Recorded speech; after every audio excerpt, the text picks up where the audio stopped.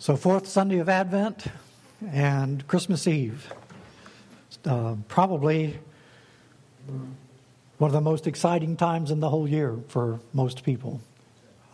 Anticipation, expectation, joy, families being together. But I want us to stop and think a minute about the first Christmas. There were no Christmas lights. Were no Christmas carols being played. It wasn't a great commercial enterprise that's going on. It was pretty much business as usual, except that the government had stepped in and ordered a census of the entire Roman Empire. In those days, it was more than filling out a form.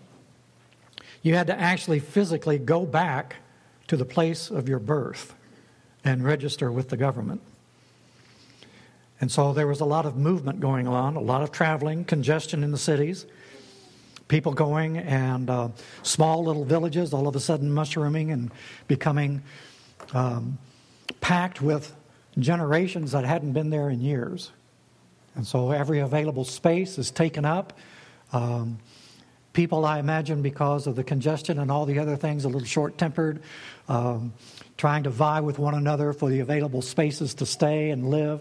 So it wasn't a happy time for most people. But it wasn't an option. It was a mandatory thing. And it was a violent time. So Joseph and Mary was very pregnant at the time, and they would have had to make a 5 to 7 day journey, walking, or if they had the opportunity to ride on a donkey for 5 to 7 days.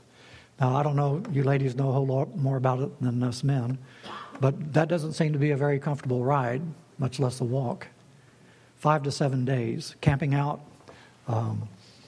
You'd have lots of people around, which sometimes is not good when you're not well.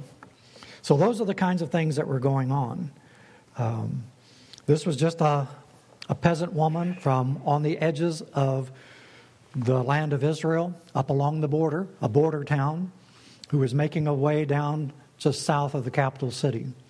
A peasant woman and husband trying to get there like everybody else. They weren't the only ones that were in that shape. There were many. And so that's the kind of thing that was going on. No fanfare, no hoopla, just ordinary things. Those people would have been ignored, or maybe a few people had pity or sympathy on them because of the hardship of the drive or the journey. We don't know. But we know when they got to the hotel, there was no room.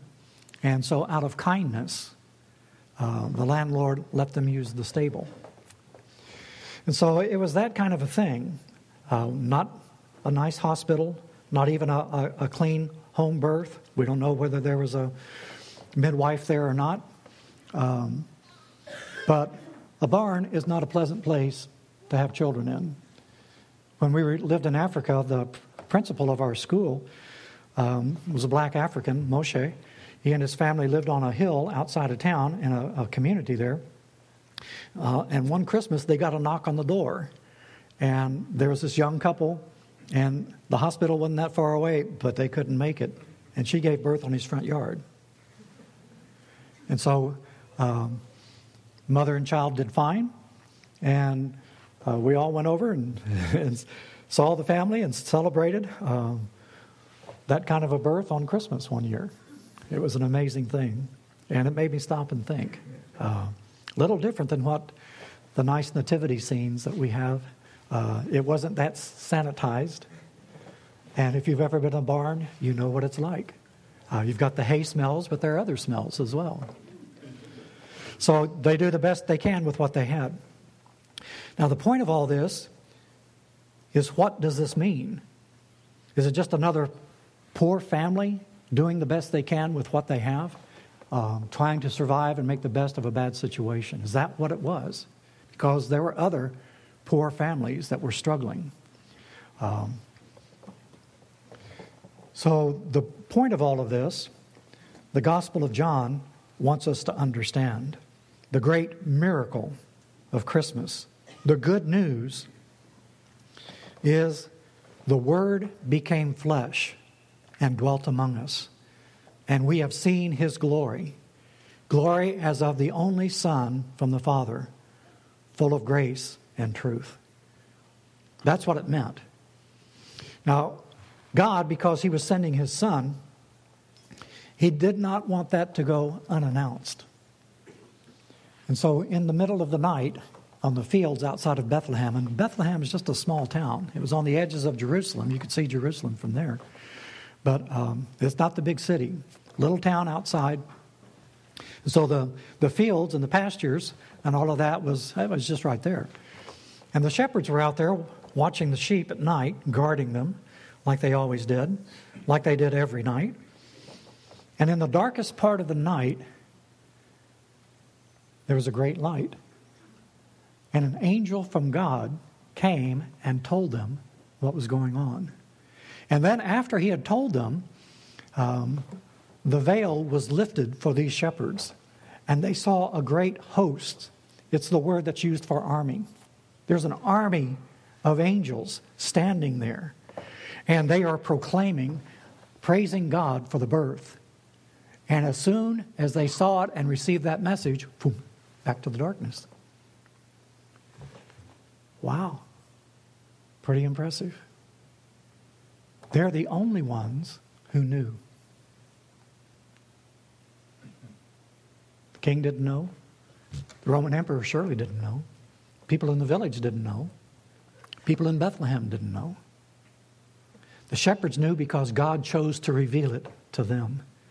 And they went to see. And on that night, that was the only visitors they had as far as we know. The shepherds. The wise men didn't come till later, maybe much later. So that night, these few humble shepherds come in, and they said, man, we've seen a vision. Joseph and Mary would understand that because they also had visitations earlier. And so it's God making known the Word became flesh. It's what had been anticipated since before the creation of the world. And especially from Genesis chapter 3, when Adam and Eve sinned and brought sin into the world. Sin and death and pain and suffering and sorrow. And the longing of people, the expectation, the prophecies, was that there would be a time when God would act decisively on our behalf because we had become enslaved to the sin within our own hearts. Every one of us. Enslaved to the sin within our own hearts and in bondage. And there was nothing we could do to break that. All of our good intentions, all of our goodwill, all of our strength, all of our willpower could not break or change that in any way. So John chapter 1, he tells us what's going on. He's saying Jesus came as the light of the world, and the world didn't receive him. He came to that which he'd created. He came to the people of God, and they did not know him. But to all who did receive him, who believed in his name, he gave the right to become children of God. It's not automatic. Just because you know these things doesn't mean that it's a reality in our hearts or has changed our lives in any way. It's more than a mental assent. He gave the right to become children of God who were born not of blood, nor of the will of the flesh, nor of the will of man, but of God. This is what Jesus is going to talk to Nicodemus about being born again. It's more than a physical birth. It's a spiritual event. And it's very similar to the incarnation of Jesus Christ. Jesus Christ conceived by the Holy Spirit. There was no man involved here. This is not an act of man. This is an act of God. It's a miracle. And he says that if we receive him into our hearts, God works a similar miracle in your heart and mind. He creates a capacity to receive and know Jesus Christ as Lord. And that's what changes us. Not our willpower, not our abilities, not our goodness. It's an act of God, a creative act of God to set things right. So Jesus, the Word became flesh that you and I might be born of the Spirit. Jesus became flesh, born of the flesh, so that you and I can be born of the Spirit. That's what Christmas is all about. Jesus is talking to Nicodemus about it, and he's trying to explain it to him. And he said, "Truly I say to you, unless one is born again, he cannot see the kingdom of God." Nicodemus said to him, "How can a man be born when he is old? Can he enter a second time into his mother's womb and be born?" No, he can't. But the Spirit can go deep within your heart and create something that was not there before. So that's why Jesus likens it to being born. "Truly, truly, I say to you, unless one is born of water and the Spirit, he cannot enter the kingdom of God. That which is born of the flesh is flesh. That which is born of the Spirit is spirit. Do not marvel that I said to you, you must be born again." And so that's why Jesus has come. Born of the Spirit in Mary, that he might be born of the Spirit in your heart and mine, to those who will receive him. And when that happens, Jesus becomes for you and for me the light of the world. You know, it's an amazing thing that when Jesus lived his earthly life and walked the earth, people looked at him and they didn't see anything different than you or I. You know, you walk into the villages or in the towns, especially the big cities, during the holidays and stuff, and there's just this press of people. I wonder what kind of people we pass and don't even recognize them. Prophets of God, Spirit-filled people, people who are warriors in prayer, people who nobody in the world will ever know their name, but they're important and well known to God. And we pass them by without acknowledging or knowing. And unless God shows us, gives us a word of knowledge or discernment, we won't. But oftentimes, and you've had this experience, if Christ is in your heart, you'll meet a perfect stranger, and there's a bond in the Spirit that's there because they're your brother or your sister in Christ. And you know it. So Paul puts it this way in Galatians chapter 4. He's wanting us to understand, and he's wanting the Galatians, the Gentile Christians, to understand. He said, when the fullness of time had come, God sent forth his Son, born of woman, born under the law, to redeem those who were under the law, so that we might receive adoption as sons. Jesus was born in that stable to redeem you and I, that we might receive inheritance, God's children. Because you are sons and daughters, God has sent the Spirit of his Son into our hearts, crying, Abba, Father. So you are no longer a slave, but a son. And if a son, then an heir through God. What are you going to inherit? The kingdom. God's kingdom.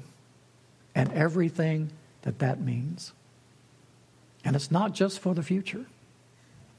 We should be living as kingdom people right now. If Christ is in your heart and Jesus is Lord, that means he is controlling and ruling your life. If we say that we're Christians and we go ahead and do our own thing and live the way that we choose to live, that's a lie. So if Jesus is Lord, then we have the witness of the Spirit, because Jesus cries out to his Father, Abba, Father. And he still does that. He does that in your heart and in your life. And so we know that we are children of God because we have the witness of the Holy Spirit. So when God comes into the world, it forces people into making a choice. And people who try to have one foot in the church or in the kingdom of God and one foot in the world, the Scriptures has a word for that. James talks about it being double-minded. And David in the Old Testament prays about that. And he's praying for singleness of heart. And what it means, this word double-minded, it literally means two-souled. We become a divided person within. And so that's why we're miserable. We can't be a good Christian while we're living in the world. We can't even be a good sinner if we're trying to be in the Lord. So we lose both ways. And there's this war that's going on, and there's no peace, and there's no security, and there's no hope. And people die because of lack of hope. And so what Christ has done is he's come and saying, you don't have to be double-minded anymore. And if we let Christ rule in our heart the way he's supposed to, then we become his children.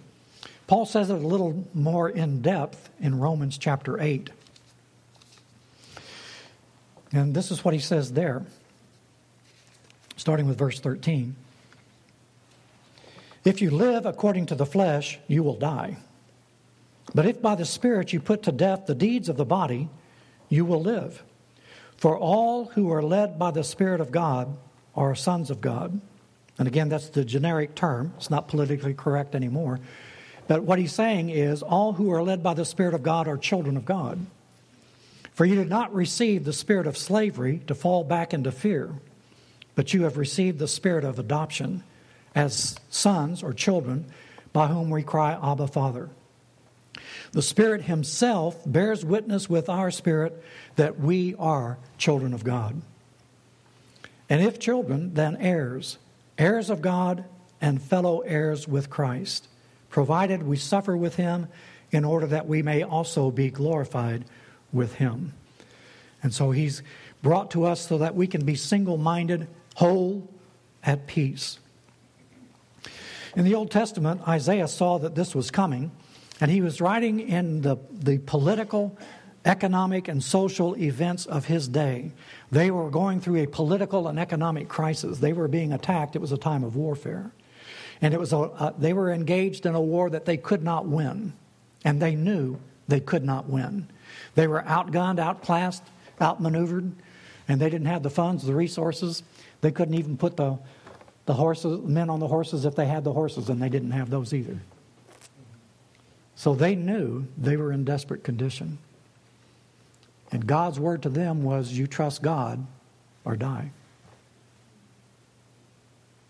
Maybe our faith would be a little stronger if that were our options. But if you stop and think about it, that is our option. Trust God or die. You can walk in the light, or you can choose to live in darkness with all the fear that goes with that. So God speaks in that desperate situation, and he calls them out of darkness into light.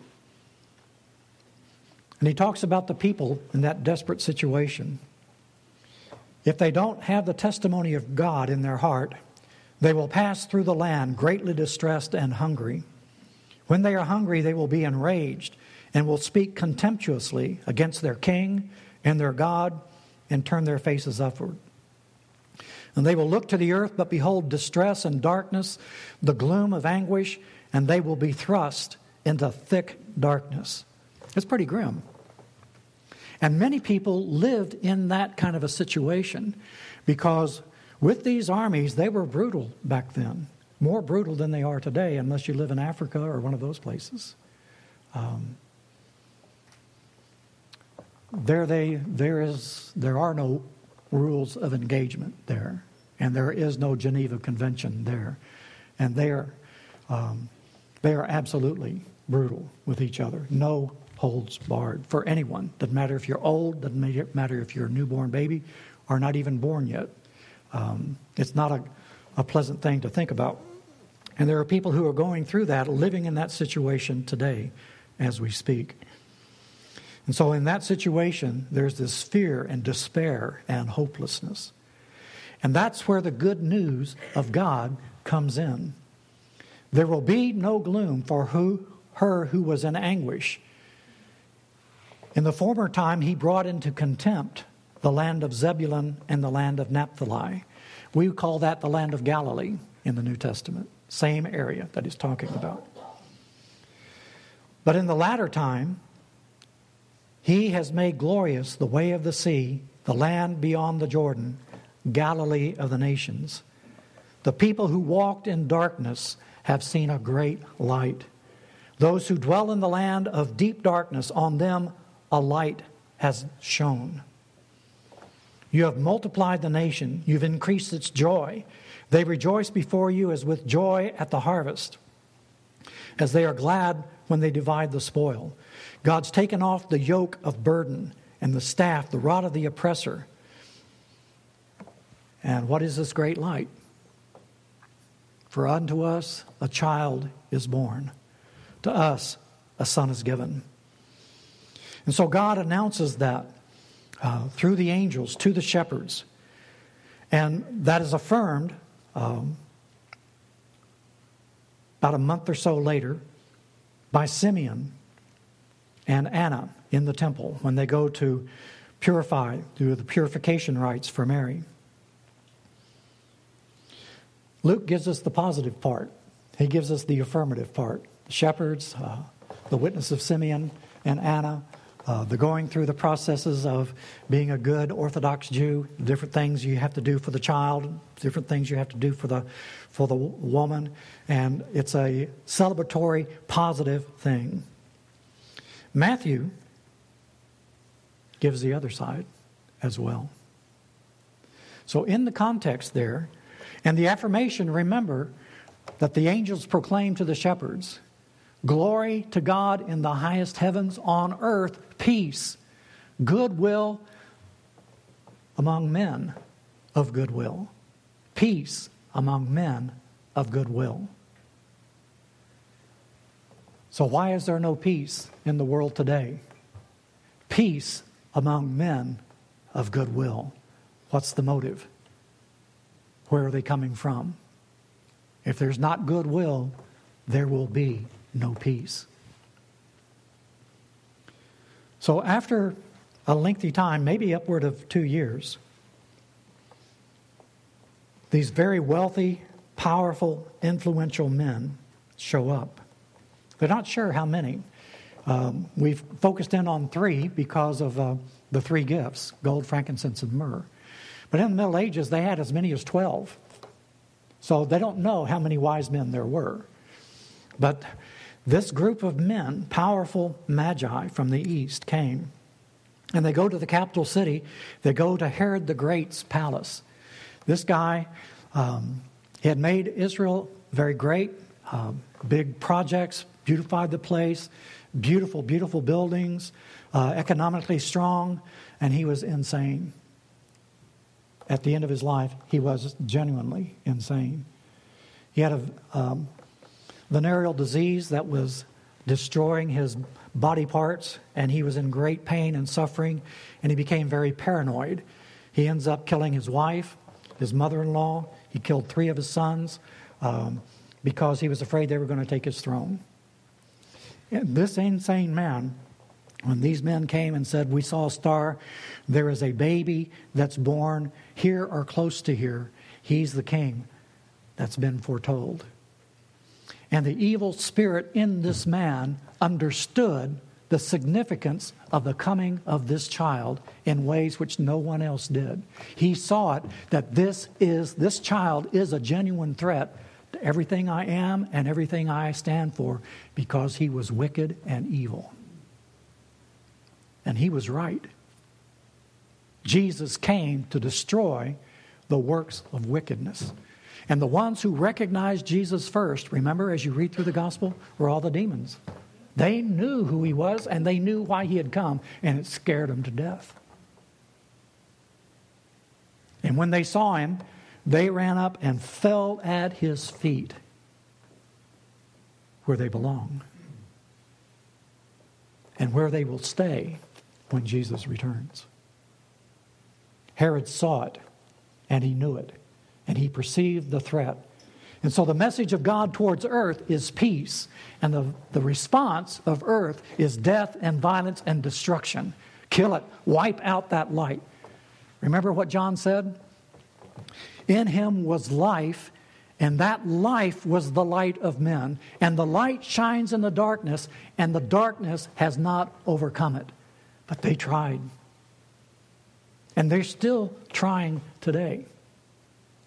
And that effort, that war, is going on in your heart and mine as well. So we, in our own hearts and our own thinking, we can be overcome with the darkness. But the light of life in Christ Jesus is available for those who will receive it. That's the message. That's what Christmas is all about. That's why Jesus has come. The baby in the manger, Paul tells us in Philippians, it was God in the flesh. All the deity, all the fullness of the Godhead dwells in bodily form in the person of Jesus Christ, and He emptied Himself and came down in weakness and vulnerability in the form of a newborn baby. And there's not many more helpless things than a human newborn baby. Can't do anything for themselves. Very, very vulnerable. People don't want to get close to other people because they don't want to be vulnerable. We're afraid. We're afraid people will abuse us or take advantage of us or manipulate you or us. And there are many people who will do exactly that. It's a genuine fear. So every time you enter into a relationship of any kind, you're a risk taker because you're not sure how that's going to be received. I think that's one of the reasons people don't want to get married. They don't want the commitment. They're afraid to take that risk, to become vulnerable to the other person in that way. In Christ, that's done away with. And Jesus comes in weakness and in vulnerability. Now that went on all through Jesus' life as He was growing up. We know about the temptations in the wilderness. That's one expression of it. But we come to this verse in Luke chapter 22. Now you remember one of the key words in the Gospel of John, and he talks about it over and over again, is Jesus' hour. My hour has not yet come. And so at the wedding feast in Cana, Mary says, they're out of wine. It's an embarrassing social problem here. Jesus said, woman, what have I got to do with you? My hour's not here yet. They tried to kill Jesus a couple of times, and He just walked through because His hour had not yet come. And the hour He's talking about is the hour of His death, crucifixion, resurrection, and ascension. Now, in Luke chapter 22, we get a little different picture. They're in the Garden of Gethsemane. They've come from the upper room. He's asked the disciples to watch and pray with Him, and they've fallen asleep. And He's woken them up and asked them again, and He did this 3 times, and each time they slept. And so the third time that He woke them up, in verse 47, while He was still speaking, there came a crowd, and the man called Judas, one of the 12, was leading them. He drew near to Jesus to kiss Him, give Him the kiss of peace, the kiss of friendship, the kiss that you give your relatives. And Jesus said to him, Judas, would you betray the Son of Man with a kiss in the cloak of friendship? How do you betray Him?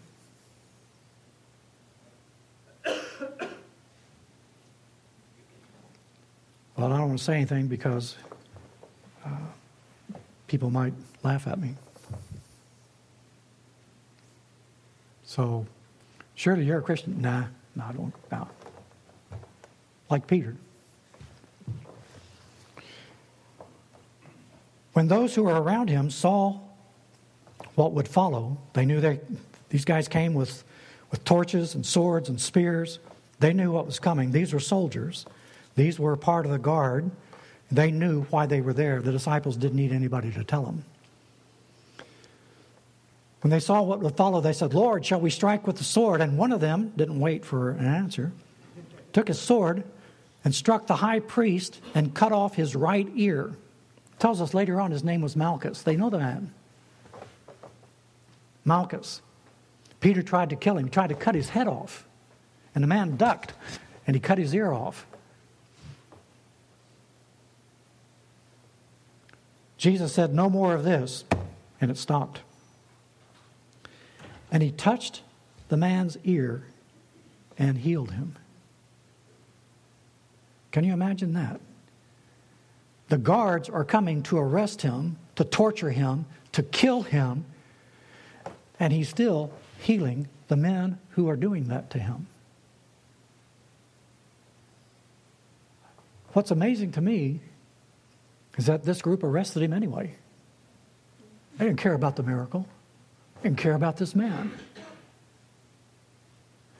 There was a hatred and a violence there that was greater. How do you and I respond to the miracles of God that we see in our lives? They're there. We have some sitting here this morning that are miracles, answers to prayer. How do we respond to that? Then Jesus said to the chief priests and officers of the temple and elders who had come out against him, "Have you come out against a robber with swords and clubs? When I was with you day after day in the temple for a whole week, you did not lay hands on me." Listen what he says next. "But this is your hour and the power of darkness." He came into his own did not receive him. He came as a light of the world, and the light could not overcome it, but they tried. This is the power, their hour, the hour of darkness, where they're going to kill, crucify, put to death, and put into a tomb with a stone across the entrance, a seal, and an armed guard outside. To deal with this man, they were so afraid and hated him so much. It was their hour and the power of darkness. This was the greatest thing that evil could do to try to kill God. You know, there was a theological thing years ago. Some of you may be old enough to remember it, the death of God thing. You know, well, that wasn't new. They tried it right here. And they can write all the books they want to, but the tomb is still empty. The stone's been rolled away. Not because he needed it to get out, because he could appear anytime he wanted to. He appeared a couple of days later in a locked room. He just showed up. There he was. So he didn't need the stone rolled away to get out. He rolled the stone away so that you and I could see that it's empty. And because it's empty, what it means is he has the power of death and life. And he's risen again, and he is stronger than death. And what it means, bottom line, if you accept Christ and the sacrifice he paid, your sins have been forgiven. They are done away with and gone. The only thing that died that day was your sin, the moment you accept Christ. That's what Christmas is all about. The darkness tried to overcome it. They were not able. So Paul tells us as the church, he says in Ephesians chapter 6, he says, look, we don't wrestle against flesh and blood. It's not a physical battle that we are in. You can't fight it with weapons, traditional weapons of war. They're useless. We don't wrestle against flesh and blood, but against the rulers, against the authorities, against the cosmic powers over this present darkness, against the spiritual forces of evil in heavenly places. It's a spiritual battle, and they will use people like Herod the Great to try to kill the baby. They'll use people like Pontius Pilate or Caiaphas to try to kill Jesus himself. And they will succeed in killing the body. But the spirit, they cannot touch. And so it's a spiritual battle. In 1 Corinthians chapter 1, verse 22 through 25,